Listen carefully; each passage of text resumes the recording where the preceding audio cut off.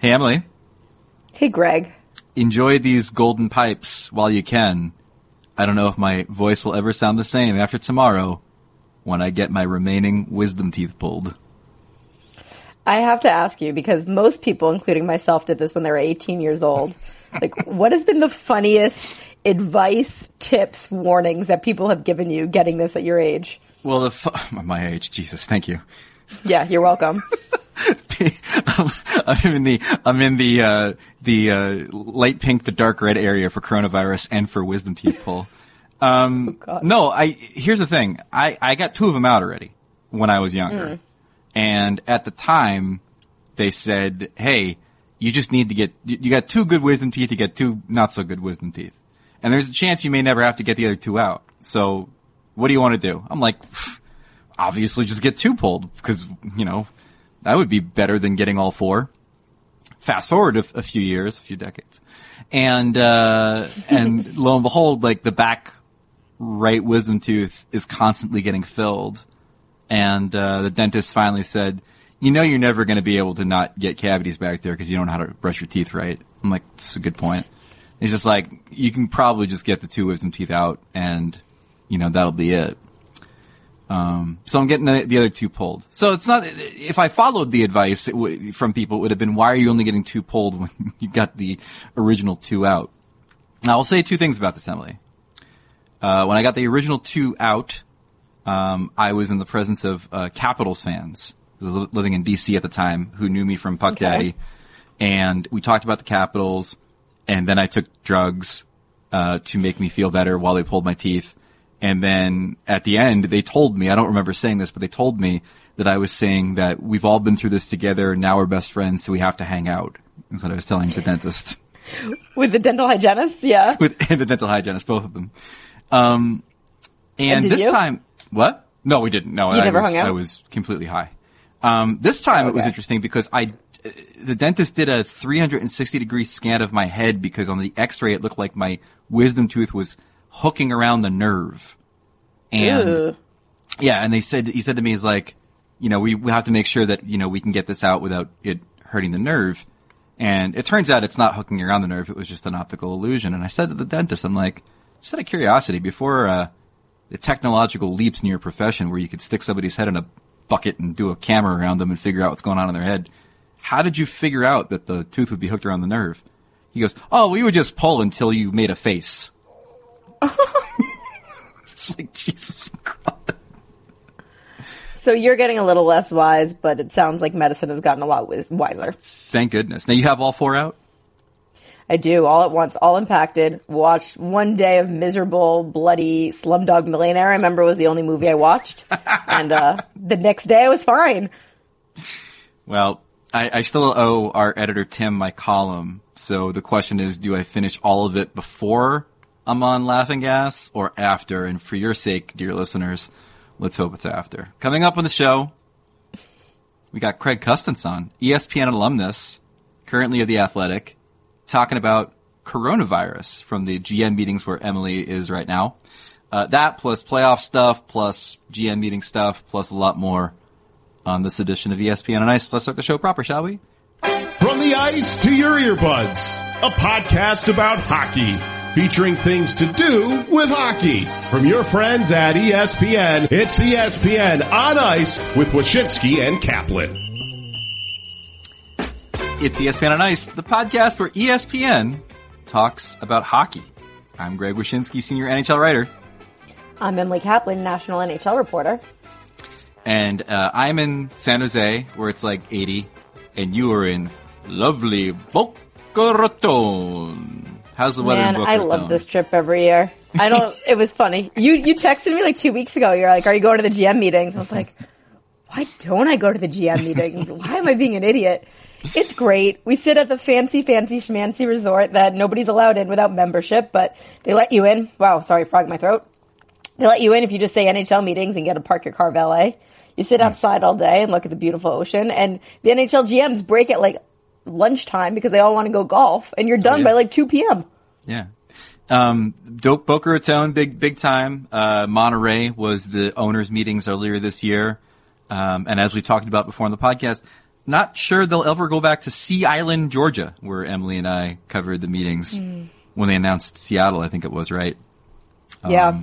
Jerry Bruckheimer was there. Fans Never forget. Sea Island, Georgia.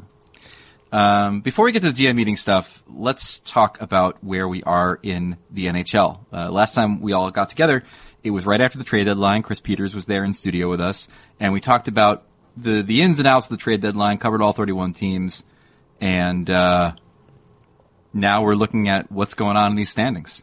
And what we see in these standings is both playoff bubbles are kind of a mess right now. They're both kind of a mess. The Islanders and Columbus, as we do the show, are right now in the wild card. That's tenuous. They could move up. They could move down. Carolina's a real problem for me right now because I feel like they should be a lot higher in the standings with a plus 24 goal differential. And I know that the goaltending situation is a mess, and that's kind of holding them back a little bit right now. But even before that, I feel like this should be the team that's in the third spot in the East in the Metropolitan. They're not right now. Totally. And I also think that the defensive injuries probably mess with their juju early in the year. You know, Dougie Hamilton, as we had mentioned, was playing at like a Norris caliber level. One of the things that's crazy about them down the stretch, they've got, 18 games remaining, and 8 of them are back-to-back sets.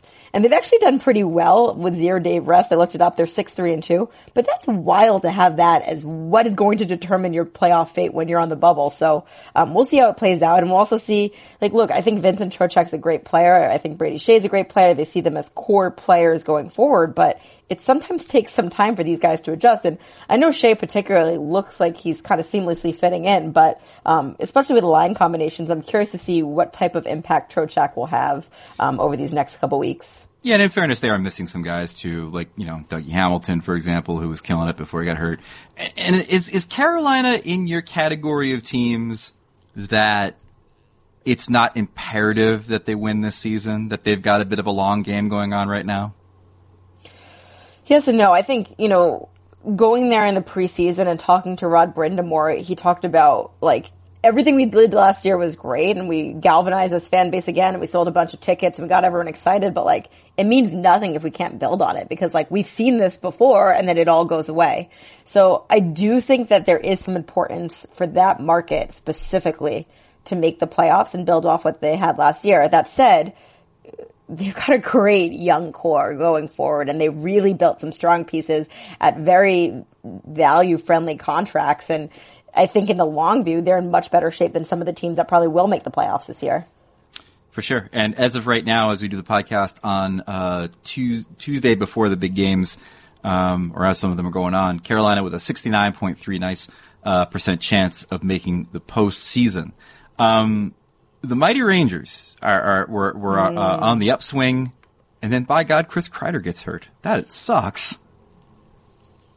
It was so awful. I mean, especially because they do this whole thing where is he going to be traded? Is he not going to be traded? And they're like, you know what? We're keeping him around. He's having a great year for us. We see him as part of our future. And then 2 games later, he breaks his foot. He was on a career pace. He was playing some of the best hockey I've ever seen him play in his career. And to find another winger for Mika Zibanejad is going to be difficult. Mika's been playing great all season long, and I'm not sure that he's winger dependent per se, but that was a really dynamite line. And I just think the psyche blow of losing him is rough. And I also think, not having Shesterkin's really interesting because every time they put Lundqvist out there, they don't want to play in front of him and he gets shellacked. Right. I find it really interesting that the Philadelphia Flyers, my God, second place right now in the Metropolitan Division, and surging. We did the awards watch. We'll talk some awards watch stuff in a second, but we did the new one today, and I think it's going to be interesting to see how Alain Vigneault slots in amongst the Jack Adams favorites. You've got guys like Mike Sullivan and John Tortorella and Jared Bednar that all have the same sort of our teams were super hurt and yet we coached them to playoff seeds thing going on. In Tortorella's case, it's a bit more tenuous than the other two, although the Penguins aren't out of the wilderness yet either. And then you don't really have any of the guys who took over mid-season that are gonna, I think, challenge for the Jack Adams, with the acknowledgement that Sheldon Keefe could be that guy based on the points percentage the Leafs have had, but I think that the perception of that team is not that he, rescued them or anything. He just maybe made them a little bit better than what they were. Right, and I think the perception of that team too is that they're still underachieving. Yeah. Based off of the talent and payroll that they have. Yeah, because they can't stop the puck. Because they didn't have Morgan Riley. Right. As we've talked about. And the Flyers have a plus 30 goal differential this season. I mean, a lot of that is the work they've done on home ice. 23-5-4 on home ice, and Carter Hart almost unbeatable on home ice for them this year in goal. I just think that Vigneault is going to be a really interesting wild card in this process. I think he's like the kind of coach that the broadcasters who vote on this award like. He's a personable guy, and it's a big media market, and it's going to be interesting to see where he slots in, if he's going to get a Jack Adams nomination or not. And, I have to give credit to Chuck Fletcher because I think he did a pretty good job with the hand he was dealt. I know I'm a bigger fan than Kevin Hayes than you, and I think he's been a great addition to that team. But there's been two big pieces of adversity that he's had to deal with. Early in the year, one of their rising star players finds out that he has a really rare form of leukemia, Oscar Lindblom, and you have to rally your team around that. And they've also been without a third line center for nearly the entire season, because Nolan Patrick has been dealing with his migraine disorder. So those are two big pieces that they were counting on that they didn't have. And you're right, he's guided them, especially of late, to some really great results. For sure. Looking over at the other conference now, the Central. Wait, are we not talking about the Florida Panthers and their implosion? I was trying to avoid talking about the sad state of the Florida Panthers. It's not good. It's pretty bad. It's bad. It's real bad. It's all anyone wants to talk about down here, actually, which is right? funny because we always joke about how, the Panthers don't have fans and, it's an easy thing, but people around here are talking about it. And I think a lot of this is going to fall on Dale Talon. I believe he's in the last year of his contract. I would be pretty surprised at this point if he returns, especially if they miss the playoffs. But the performance they've put on home ice since the All-Star break, losing 7 straight games, is simply unacceptable. And I think Q is a really demanding coach, and I think that this young group is trying to adjust to that. And I think there's no doubt that there's probably been some clashes between players like Vincent Trocheck, who they ended up shipping out. I think Sasha Barkov is really struggling to do with these new demands, but it is ugly. Yeah, and it's going to be interesting to see if, there's a certain amount of assumption, I think, that Q went to Florida because of Talon, right? So if you've got this coach under contract for many years for many millions of dollars, does that buy Talon more time if he's Q's guy? Is it Q's team now? That's the question. But I think the big question is how much money is this all going to cost? Because we've heard reports, and I know it to be true, they're trying to shed payroll because they're losing money. It's not public, but they're not making money. And I think Dale Talon makes a decent amount. So would he come back next year for a lesser contract, or is he fine retiring? Yeah, we'll see what happens there. Yeah, we talked about the Panthers because you're in the epicenter of Panthers universe right now. Yeah. Here I am.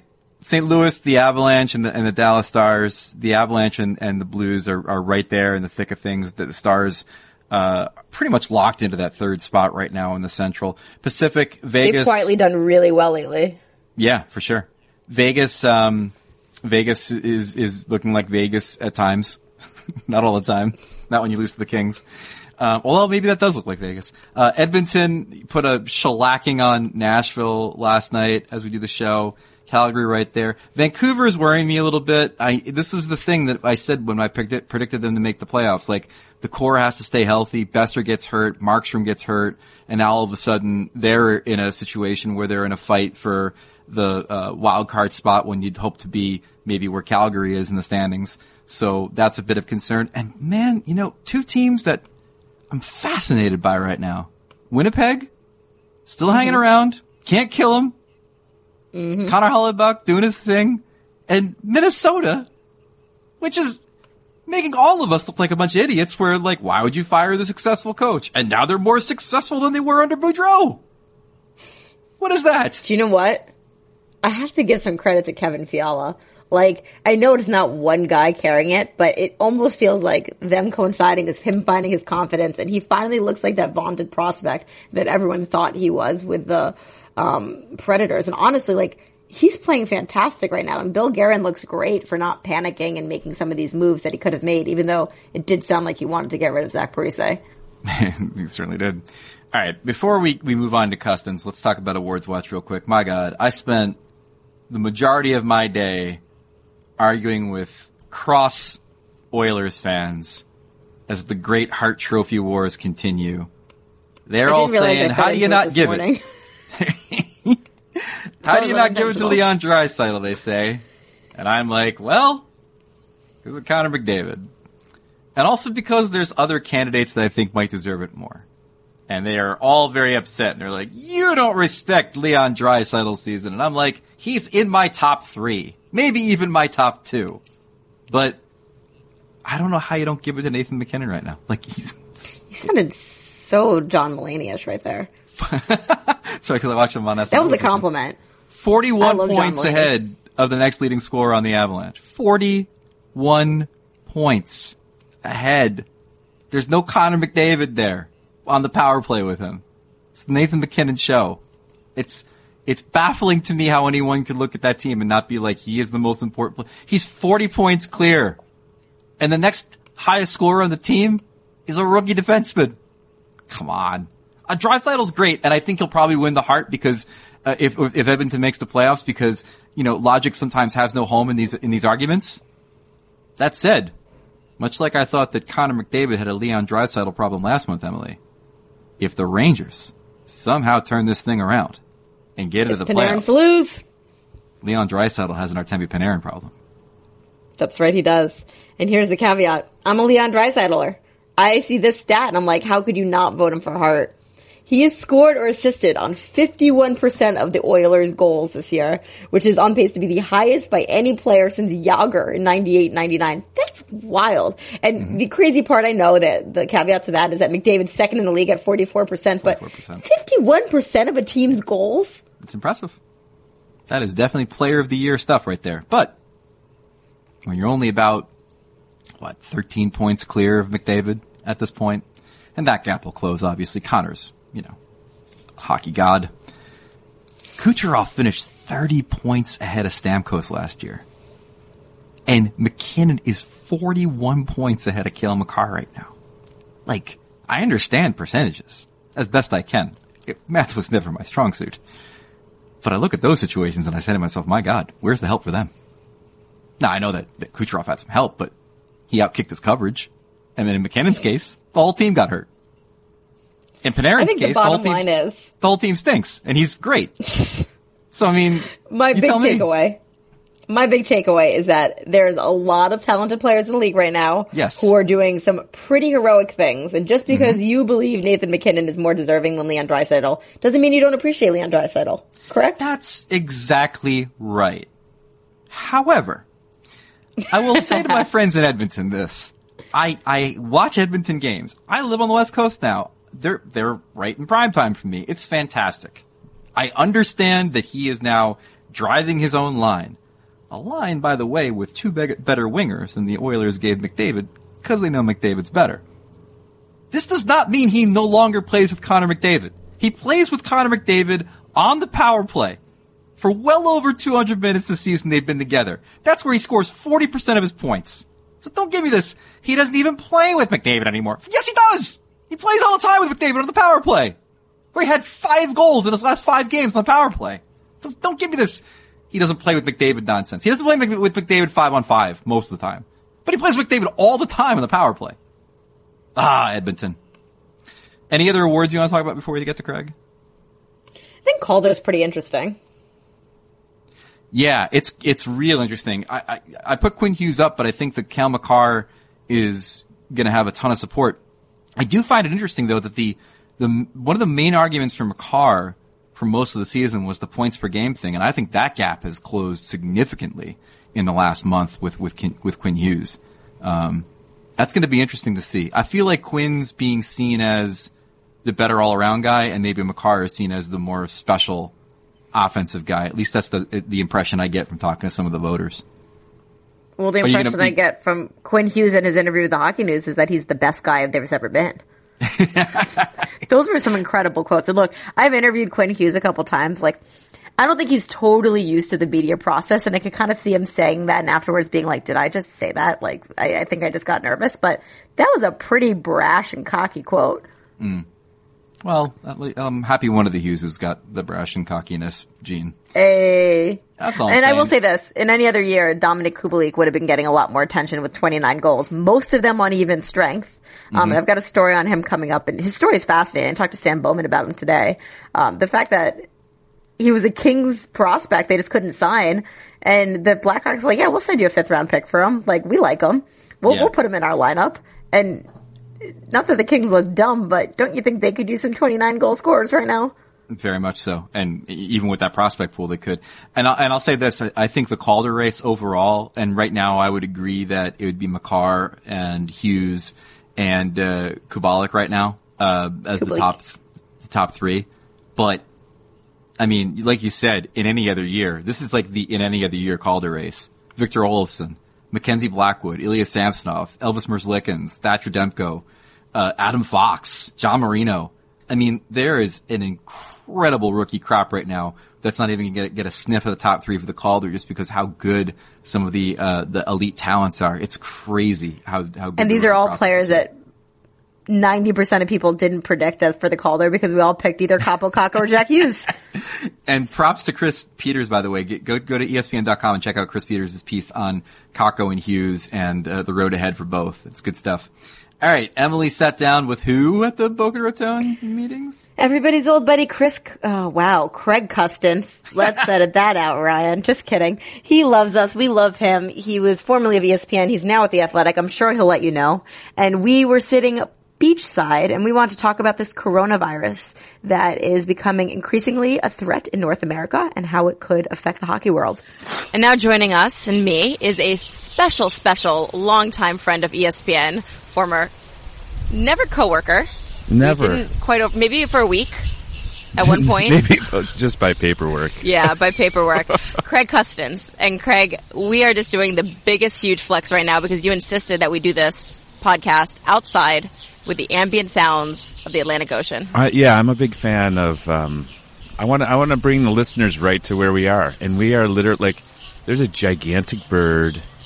I'm sure you all can hear that. I mean, it's huge and it's flapping its wings and the ocean is to our left. It's nice. We're the Boca Beach Club, where the NHL general managers have had their meetings for the last 9 years, in part because Gary Bettman owns an apartment next door and what GMs don't like what they know and going to the same club. But a story you and I were talking about yesterday, and I know you wrote on, is the coronavirus. And it's a huge international issue right now. It's increasingly sounding like it could be a threat in North America.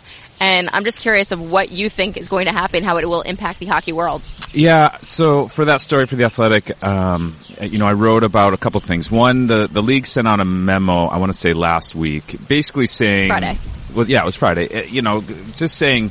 I mean, all the stuff, the same things we're hearing. Make sure everyone's washing their hands. Get under those fingernails. Get under those we're monitoring this. We're talking to the CDC and is it Health Canada? Yes. Every single day. We're going to keep you abreast. Bill Daly yesterday, Monday, at the GM's meetings gave another update, essentially saying the same things. I know there was a planned conference call with the other leagues. But I think to me, just in the immediate, the most interesting thing was, the fact that slate of tournaments got canceled by the IIHF, that the U18s, we were able to confirm that, may be in jeopardy, that tournament that's this year in Plymouth. One GM yesterday, I was talking to Kelly McCrimmon, and the way he put it, when you're evaluating prospects, that tournament is like the final grade. It's not the whole grade, but it's probably 30% of the grade. So if you lap that out, now, that has a pretty big impact on the draft. And that's not even talking about getting into the idea of canceling NHL games or playing in front of empty arenas and that sort of thing, as we've seen in other sporting events. Yeah. No, so I talked to Daly yesterday about it, and he was honest. He's like, look, we're monitoring the situation. We're starting to explore contingency plans and didn't rule anything out. Right. He's cautiously optimistic that they're going to be okay. Knock on wood. I think nobody knows how this is going to unfold. And truly, this is something unprecedented for the league. I asked him if anything like this has ever come across his table, and he's like, SARS in the late 90s or early 2000s, but it never got to this point. Right. No, I know. It's fascinating. The one, weird comparison, just because it was international scouting, was there was a tournament, I want to say in Russia, where there was some nuclear. Do you remember that? It was one of the tournaments. There was some sort of Chernobyl. No. There was some concerns about sending scouts over because they were worried about nuclear fallout. And I'm drawing a blank. It was fairly recently, last year or 2 years ago. I know some scouts just didn't want to go because they were worried about what they were going to be exposed to, and the league got involved and all that. And it ended up not being a thing. But that's what this reminded me of. It's not, like, we're at the level now where scouts, I know, like, I was texting yesterday with people, and they're like, yeah, I've canceled trips. I'm concerned. GMs said they're going to go talk to their scouts and maybe consider wiping out travel or just have that conversation. And you're right, though. It's never, like, and then if it expands beyond that, it's nothing I've seen like this. And the World Championships is interesting because you mentioned the IHF. I just like saying it fast so I don't mess up the acronym. Yeah. They canceled 6 tournaments, but they didn't cancel so far the 2, signature events, the senior women's and senior men's. Right. Now the men's is in May in Switzerland, and Switzerland's a country that we see now as being affected. Yeah. Bill Daly said, I can't imagine we would put a mandate on saying guys can't go because, look, it's NHL employees, but it's not an NHL-sanctioned event. Right. But you talk to some GMs and saying, how would you handle it if your player wants to go over there? Like, what would your course of action be? Yeah, like the notion I got from the GMs, because, I mean, this isn't their area of expertise, right? So they lean pretty heavily on what the league recommends. So even if the league says, look, we can't ban players, again, this isn't our event or whatever, we can't make these unilateral decisions. If they make a recommendation, even if it's like, no international travel for league employees or whatever that may be, and that was part of the memo that went out last week. There was, a portion that talked about league employee travel. I think the GMs are going to lean pretty heavily into whatever recommendation they get from the league. I mean, that's, I don't know what else you do. So there's 2 other things that can affect the NHL in the short term. One, we heard about the stick shortage, the potential stick shortage when the CCM and Bauer factories were shut down. Stephen Weiner reported that story. Bill Daly told me that has been fine. The league was on top of it. It's no longer an issue. But what is an issue is that it doesn't sound like the NHL is going to go to China next year. And they had done preseason games there in 2017 and 2018. They were going to go last year but couldn't do it because of scheduling arenas. And they didn't have anything firm yet. And Bill Daly's like, now because of the virus, like, it's been really hard to firm plans. So that seems unlikely. I'm curious, in your opinion, like, what other things are we not thinking about of what this could affect? Yeah, I mean, that's a great question. So when I was looking over some of the memo and some of the league recommendations, like the CDC is saying, if it's in your community, don't have large gatherings. What's a playoff game? A large gathering. Right. Like, what is more large gathering than a sporting event? Heck, a practice is a large gathering. Yeah. Like, I was even thinking about that. I was at the NFL Combine last week, and that's, you like that? I missed those indie days. Did you go to Prime? No, I went to the one next door with the same kitchen. I forget what it was. Anyways, and I didn't get the shrimp cocktail. Everyone seemed really disappointed in me about that. It's shrimp cocktail. Have you had shrimp cocktail before? I've had shrimp cocktail, yeah. It's that, but big because it's the Midwest. Right. There was not to get completely sidetracked, way more seafood on the menus. I was expecting a lot. Yeah, I don't know why we're going to Indiana. Yeah. Anyways. NFL Combine, by the way. Spring break for NFL coaches. Right. Oh, yeah. That's all it is. They seem to be having a good time. Oh, yeah. Okay. Continue on. So that to me, that was the first event where I was sitting there thinking about, there's all these people from all over. It's never crossed my mind, but now that's in my thought pattern. Like, all these reporters, all these athletes, agents, GMs, scouts, coaches, like you said, from everywhere. And I'm like, boy, this doesn't seem great to containing anything. You know what I mean? Mm-hmm. And I think so now if something is in a local community, let's say it's in Raleigh, like just for lack of a better thought, and you have a playoff game, like what a bad idea to get 20,000 people. Mm-hmm. And so like that, I'm just curious, I'm like an underreactor when it comes to this stuff. Like I'm like, boy, this has to get in line behind SARS and bird flu, and like right. I need it. So I don't ever want to be the person that's like, hey, they should cancel games, but I do, like when you sit there and the CDC is saying don't have large gatherings, I don't know. I think that has to be in the conversation. What do you think the contingency plan would be? Like Bill wouldn't go into it, but like, could they have playoff games where there's no one in the stands? Could they postpone the playoffs? Could they cancel the playoffs? Like, can you even fathom a world where any of those things happen? Well, I mean, first and foremost, it's a business. So the playoff gate, as you know, is whatever it is. It's worth $1 million or $2 million for the home team, whatever that number is. And so, like, aside from just having the games, having it in front of an empty arena to me seems like a bad idea. Just if I'm an owner, and you're like, okay, yeah, we're moving the schedule forward, but I don't want to lose. I spent all this money all year, toughed it out through October and November. This is where I make my money as an owner. Damn these people if I infect them all. Well, look. Hey, you don't get to be a billionaire if you're no. if you don't make tough decisions. So like that, like I would. But I mean, does delaying it a month really do anything? Like, I don't know enough. Is this going to go away? Is this like the flu season where we're going to be like, oh, hey, remember coronavirus back in March? Like, I don't know. But, I think, I guess better than canceling it would be to play in an empty rink and maybe do some sort of, I don't know, like a boxing match pay-per-view or something. I don't know. Like, what do you do there? You get it on ESPN. It's ESPN Plus property. Is that an ESPN Plus property? FNBC. This is going to ESPN. No, and I find it interesting that the Tokyo Olympics and their organizers, and look, Japan is an area that's more directly affected so far than North America. Yeah. But they pretty much set a deadline. They're like, if by late May this is not controlled and under control, we're going to have to cancel the Olympics, and it's too much logistical hell. There's too much money involved that we couldn't even postpone the Olympics. Now, I don't think the NHL playoffs is on that scale. Like, there's not that much planning because inherently it's kind of seat of your pants. You find out if you get in maybe a week before. But that was really interesting to me. It doesn't sound like the NHL has like any kind of deadline of like, oh, this has to be under control by April 20th or we're done.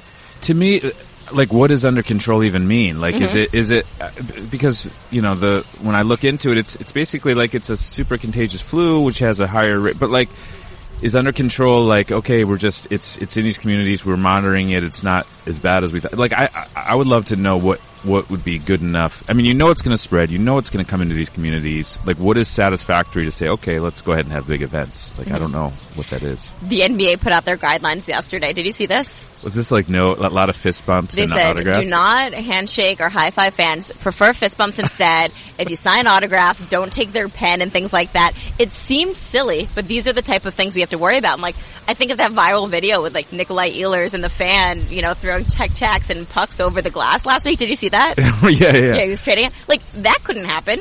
No, now you're like, hold on, I need to sanitize the glass and like. And the elephant in the room is that NHL is the stinkiest and germiest sport there is. Like, if you've been in an NHL locker room, you feel exposed to who knows what in that uniform and equipment anyway. So you asked if it's like the one thing it reminded me a little bit was when you talk about the germs and the spreading was the mumps outbreak, whatever it was, when Sid had the mumps and I think the Ducks started. I don't want to accuse any team. I forgot who started it. But what it made me want to do, and I was at ESPN at this time, was I was like, what if we just got like a petri dish and like went by outside the bench, you know, like where they're all spitting and whatever they're doing, and just were like, okay, what diseases can you gather? And I'm like, we probably be violating some sort of. Yeah, I think there's some HIPAA laws or something. But I'm like, I don't even know. Then I'm like, I don't know if I want. So, you know, we're here in Florida, and a few of the other reporters here were like, yeah, you know, I brought a wipe on the plane and wiped on the plane. And they're like, it was disgusting. Like, there's some things I don't want to know. I don't want to know what's behind my head on a plane. Like, if you get a wipe and it's black, I'm like, I mean, it's every time I talk on my cell phone, I think of how many germs are on that. Anytime I ride on a public transportation, like, we're exposing ourselves to germs every single day. Yeah. This really took a turn. Yeah. Any last takeaways before we send it off and enjoy the rest of the sunny day? No, I'm fascinated to see where this goes. It's always hard to write it through a sports perspective, and that's one of the things I want to be careful with. And I thought about my story yesterday, and we're talking about, you're not going to get that last viewing on a prospect. At the same time, this isn't potential, like, people are sick and losing their lives, and you want to have that clarity. And stick shortage is like a you're sitting there going, boy, you know, hey, sorry about, you know, your family member, but this guy's got to get Mexican sticks instead, whatever. Yeah. So like you can't cycle through 100 sticks in a season like he usually does. Right. So I do want to make sure we have this perspective, but at the same time, like, this is what we do. We're hockey writers. This is the sport we cover, and I think we're just now starting to see what the impact is. That's right. Craig, where can our loyal ESPN listeners find your work? You can go to theathletic.com. Watch this. I'm going to plug. You can go to theathletic.com/full60, which is my podcast, and get 40% off an Athletic subscription. What's the code? This is going to get edited. Do you even need a code? You don't even need a code. You just go to that, and I can't wait for the ESPN producers to cut this right out. Do you know, be a huge flex? Code ESPN on ice. Oh my gosh. I can have someone set it up in marketing immediately. So check that out. You can follow me on Twitter at Craig Custance, and that's it. All right, Craig. Appreciate you. Thank you, Emily. Our thanks to Craig Custance for joining us. I like the fact that you were beachside with him talking about coronavirus, aka not in an enclosed space. So very on message, I think. I have to say, I've been washing my hands so much since I've been here because that's recommended, but also because the resort that we have, are staying at with the meetings has like this beautiful, luxurious coconut soap that I really enjoy using. My hands smell great. I'm going to do what I can to avoid putting myself in situations where I could get it. But I mean, it's here in Santa Clara County. So I mean, it's in nothing Chicago. you can do. Yeah. So there it is. What else is going on in Boca Raton outside of discussions about infectious diseases? I understand that we had the e-bug thing and the offside thing. Mm-hmm. Yeah, so let's talk about e-bug first because I think that has the most fan interest. The general managers, we all expected them to come in irate, saying, "Holy cow, this just happened. We've made an embarrassment of the league. Everyone's talking about how amateur we are. We have to fix the e-bug situation." And of course, the not so small elephant in the room is that it involved Toronto, where things are totally handled with nuance and correctly. That said, the NHL GMs got here, and on the first day, they split into 3 breakout sessions so they can kind of speak in smaller groups. Interestingly, in one of the breakout sessions, Dubas and Don Waddell were both in, and those are the 2 GMs on either side of the Dave Ayers incident. And they talked about it, and they're like, what do you guys want to do? Do we need new procedures? And everyone kind of agreed what we have is fine. We put this system in place in 2015 after that Roberto Luongo incident, where they had to have Rob Tallis dress up. We've had 6,000 games since, and only twice it's been called on, and it was Scott Foster and David Ayers. And I was shocked to actually hear the NHL say it, but a senior VP said, we can't ignore the fact that this was good publicity for the league. Like, everyone saw the coverage that was going on. Like, this is good for us. That's incredible. Yeah, so 3 years ago, there was a proposal at these GM meetings from one GM, I'm not sure who, but it said, hey, let's get a third goalie on everyone's roster. And this guy could travel with the team and essentially be the emergency goalie. And a majority of GMs didn't want it. They said, I don't want to use a roster spot on it. The NHL could have figured it out. It would have been some CBA, finagling, and they would have had to work with a PA. But GMs literally didn't want it. And I asked point blank, I was like, when you guys were discussing this, like, did that come up again? Were there any other solutions? Everyone's like, no, we think we're good where we're at. And the word that everyone kept using was status quo. Interesting. I hearken back to, when I was covering the Capitals and, dude Stretch was a videographer for the team, and he wound up being their like practice goalie at times, and in one case dressed as their emergency goalie on the bench. Why don't we just go back to the thing where you hire people for your organization and they just also happen to be goalies? Just, it's like when you hire somebody for a job, you're like, what do you do best? I can cook the burgers at the Burger King. That's great. What else do you do? Well, I also have customer service experience. That's fantastic. Well, have you run the register occasionally when we need it? If you hire an intern or a PR associate or somebody in ticket sales, just have them check the box in the resume. It says, oh, by the way, I also play goal. Fantastic. Double threat. You're hired. It's like the NHL's version of a Rooney Rule, but not for diversity, for goalie. Position diversity, because goalies are the minority. And, right. Yeah. Exactly. It's just like the Rooney Rule. Good God. Yeah, exactly. It's going to work perfectly. Now, what do they do with offside?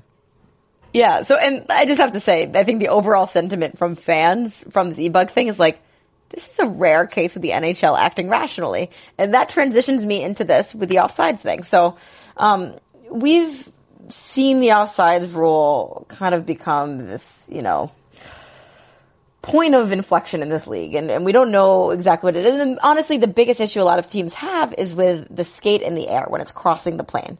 And the NHL said that there's been 18 coaches challenges this year for skate in the air plays, and 14 of them, the challenges, led to goals being removed. Last year there was 26 challenges, and 16 led to goals being removed. And they're like, this is wild. These are some really incredible plays. We're seeing such exciting scoring. And for the players' sake and the fans' sake, why are we removing these goals? But a lot of these cases don't even involve the players that are in on the rush or directly lead to the goal. Maybe tangentially lead to the goal, but not quite directly. So they're going to vote on it tomorrow, but we could see a reform in the way that we treat offsides. Interesting. Was it, was that a good thing? People seem happy about the clarity? I didn't talk to many GMs about it. We only heard from this from the NHL the hockey ops department, the Stephen Walkums of the world, the Chris Kings, the Kay Whitmore. So they all seem pretty pleased. And Chris King was the guy, he's the senior VP of hockey ops, who was like, the GMs just felt like this wasn't really a thing, and it was almost a technicality that everyone was kind of gaming the system, and let's just clear it up so we can lead to more exciting hockey. Another thing that happened, though, is they gave us a little demo on the puck tracking. I actually got to hold the fancy puck. How was that? It felt like a fancy puck. What's neat about it has these 6 little dashes that are light skin kind of protrude through it. The interesting thing they were telling us, though, is we heard so much concern from players specifically about, will these pucks that have this technology in it be compromised? Will they feel different? Will they shoot different?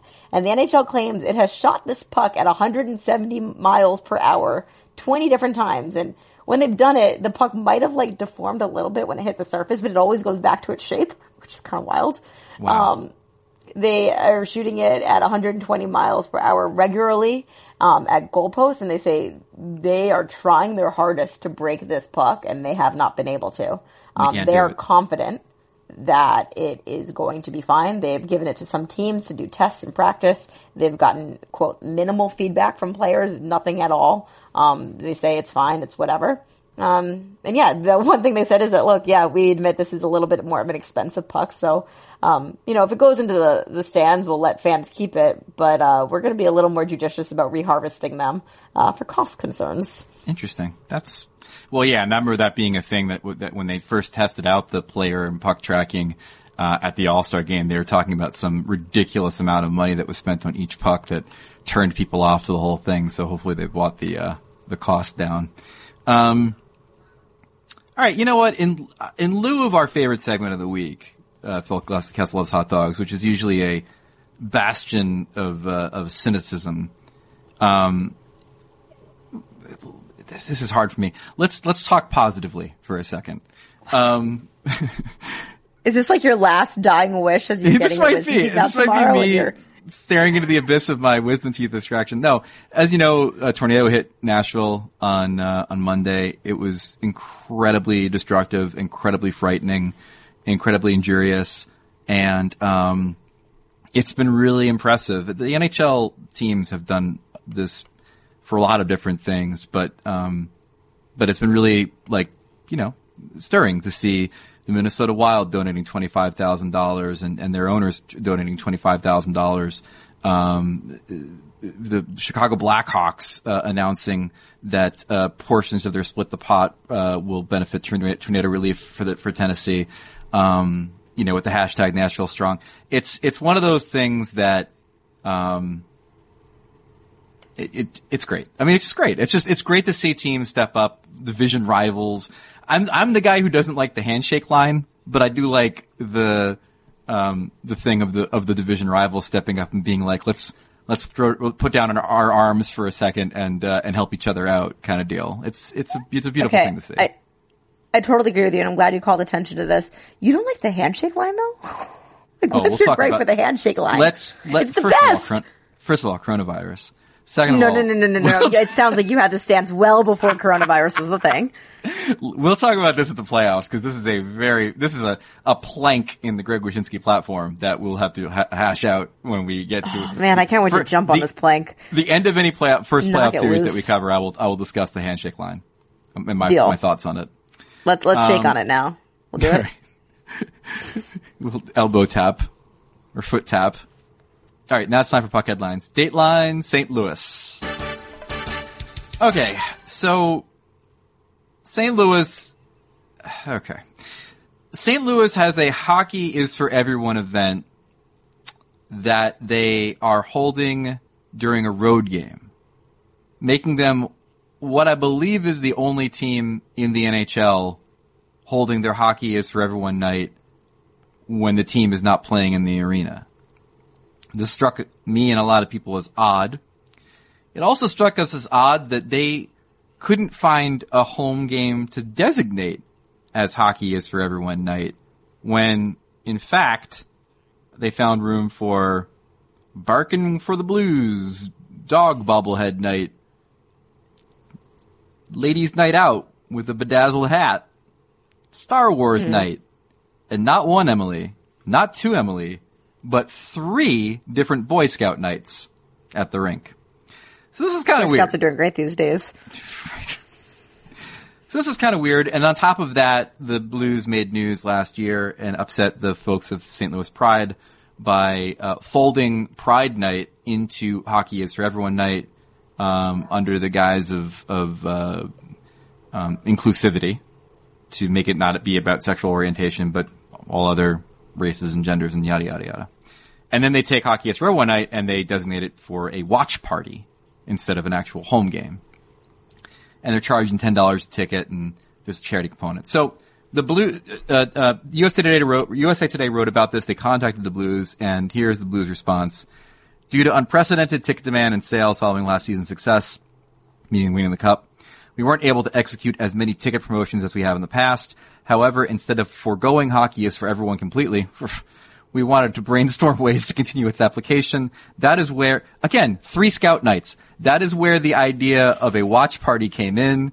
This allows us to open the entire building, over 18,000 seats for the event, instead of just having a couple hundred available for a home game. In addition, it afforded us the opportunity to introduce a charitable element where groups can sell tickets as a fundraiser and get $5 of each sale donated back to the organization. We have the flexibility to completely tailor our game presentations and in-game activities to the Hockey Is for Everyone initiative, something we couldn't do at a normal home game due to pre-sold sponsorship and partner elements. What is this nonsense? This is making it worse. I mean, at least it's a rationalization, and I give Mike Caruso of the Blues and their team credit for doing this, but like, you couldn't hold a 3-on-3 sled hockey tournament or sled hockey game in between periods because of partnership sponsorship elements? I mean, what? Listen, I don't, all I know is this, and I'm not trying to cast aspersions. The Blues already don't like me because of something I tweeted about the White House, back when they visited. But, like, every other team finds a home date to do this. It's an NHL initiative. It means something to a lot of people. It's, I guess, commendable that you're trying to still do it instead of, quote, foregoing it completely. But you got 3 scout nights. You got Star Wars night. You couldn't have designated at least one for Hockey Is for Everyone? I mean, it's not as if this is some thing where like only 2 teams do it. It's a league-wide initiative. It's like a plank in the Bettman platform. My take is I don't think it was malicious, but seeing the way they're backpedaling trying to explain it and seeing the fact that they even organized this to begin with shows that they just don't quite get it, and they don't understand how they are marginalizing some people and making them feel like, you know what? This team isn't for me and hockey isn't for everyone. If they, like you said, thought 3 Boy Scout nights were more important than this. Yeah. Just saying. Just give up one of the Boy Scout nights. Dateline hockey streaming. FanDuel becomes the first gambling app / sportsbook to stream NHL games. Emily, is this the wave of the future? Well, as Bill Daly told me, Deputy Commissioner, wow, I'm really doing great with speaking English today.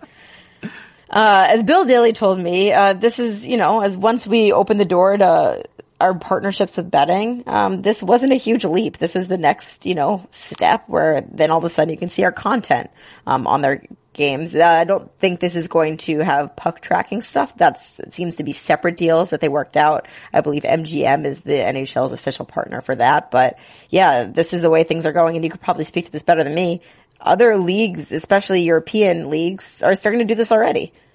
Yeah, the company IMG Arena that they're working with has done streaming of tennis events and soccer events in Europe and integrated gambling with them as well. So way of the world in Europe seems to be kind of where they want to push things here.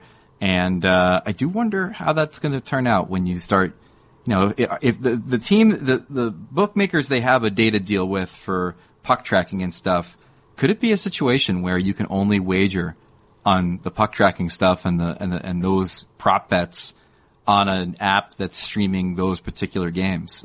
I don't know. It's interesting to see where this all goes. And again, bottom line for me is that I'm excited. The NHL's excited. I'm excited that this is something that's really being taken seriously and taken off. So it's kind of cool. Dateline Montreal Montreal Canadiens general manager Marc Bergevin, well-tailored, said on Tuesday that head coach Claude Julien will return for the 2020-21 season. You surprised? Not necessarily, as I wrote the big story today about, this week about NHL retreads and the fact that, NHL teams just really value known commodities over taking risks. This is a little bit of inside baseball. I find it fascinating that at the NHL GM meetings, all the GMs are here on their own. They book their own, well, probably don't book their own flights, but they fly on their own. Only one general manager brought his PR guy with him. That was Marc Bergevin. I think the Montreal Canadiens are seriously concerned about every time he opens his mouth. And not that this was something that they're worried about him opening his mouth, but that was really interesting to me. Yeah, for sure. But yeah, he gets come back. Good for Claude. Dateline Patrick Marleau. Austin Matthews and Mitch Marner arrived for the Leafs California swing a little early so they could hang out with Papa Marleau and the Marleau clan before he headed out to Pittsburgh. And they took adorable photos with each other, and everybody got the warm and fuzzies to see those all three of those guys reunited. The way Austin Matthews looks at one of Patrick Marleau's sons, I don't know which one it is, and the way he looks at him back in that photo is like the purest thing I've ever seen in my life. It's adorable. Right? I also found out that some of the Leafs, including Jack Campbell, are growing mustaches in support of Austin Matthews trying to win the Rocket Richard Trophy. Oh. I thought it was in support of him not looking that creepy when he walks into restaurants and bars on the road. So if they're all together, all looking creepy, he's less creepy? Well, I dig it. Yeah, maybe. I like it. They're just the creepers. Dateline Reddit. Dateline Reddit. As you mentioned before, the Florida Panthers have been struggling. And now we see that the Florida Panthers Reddit, r/Florida Panthers, has been rebranded as a Reddit on actual Florida Panthers. The people who run the Reddit have given up and are now that are so funny. Are now just tweeting about or posting about actual Florida Panthers and not the hockey team. That's incredible. I love the internet and I love Reddit. Finally, Dateline Vancouver. Since the last podcast, it's the 10th anniversary of Sidney Crosby's golden goal. How are we feeling about this? Old? Not as wonderful and romantic and waxing poetic as the Canadians were when I saw the 75 tribute pieces that ran out last week. Clearly. I was there for it. The Americans beating Canada in the preliminary round was one of my favorite moments in the history of life. And then things didn't work out so well in the gold medal game. We will always remember where we were when Jerome McGinley made the golden pass and Sidney Crosby then just tucked it in. All right, since we got chatty, no rant line this week, and we'll do another one next week, and we'll do a call-in show at some point soon again. That was a lot of fun. And there you go. I'm Greg Wyshynski, senior NHL writer. You could read my stuff on ESPN.com, including the awards watch we just did, and many other things. And and Puck Soup's my other podcast, but I won't be on this week because I'm getting my wisdom teeth pulled. Yeah, what's your official designation? Is it upper body, obviously, day to day, week to week? What are we thinking? It's upper body and a multi-decade mistake to not have him pulled earlier. Doctor will reevaluate in a couple days. We got it. I'm Emily Kaplan. You can follow me on Twitter at Emily M. Kaplan. And all I have to say is thank you guys so much for listening, subscribing, reviewing. We love you. Love you. Love our show. Bye. Bye.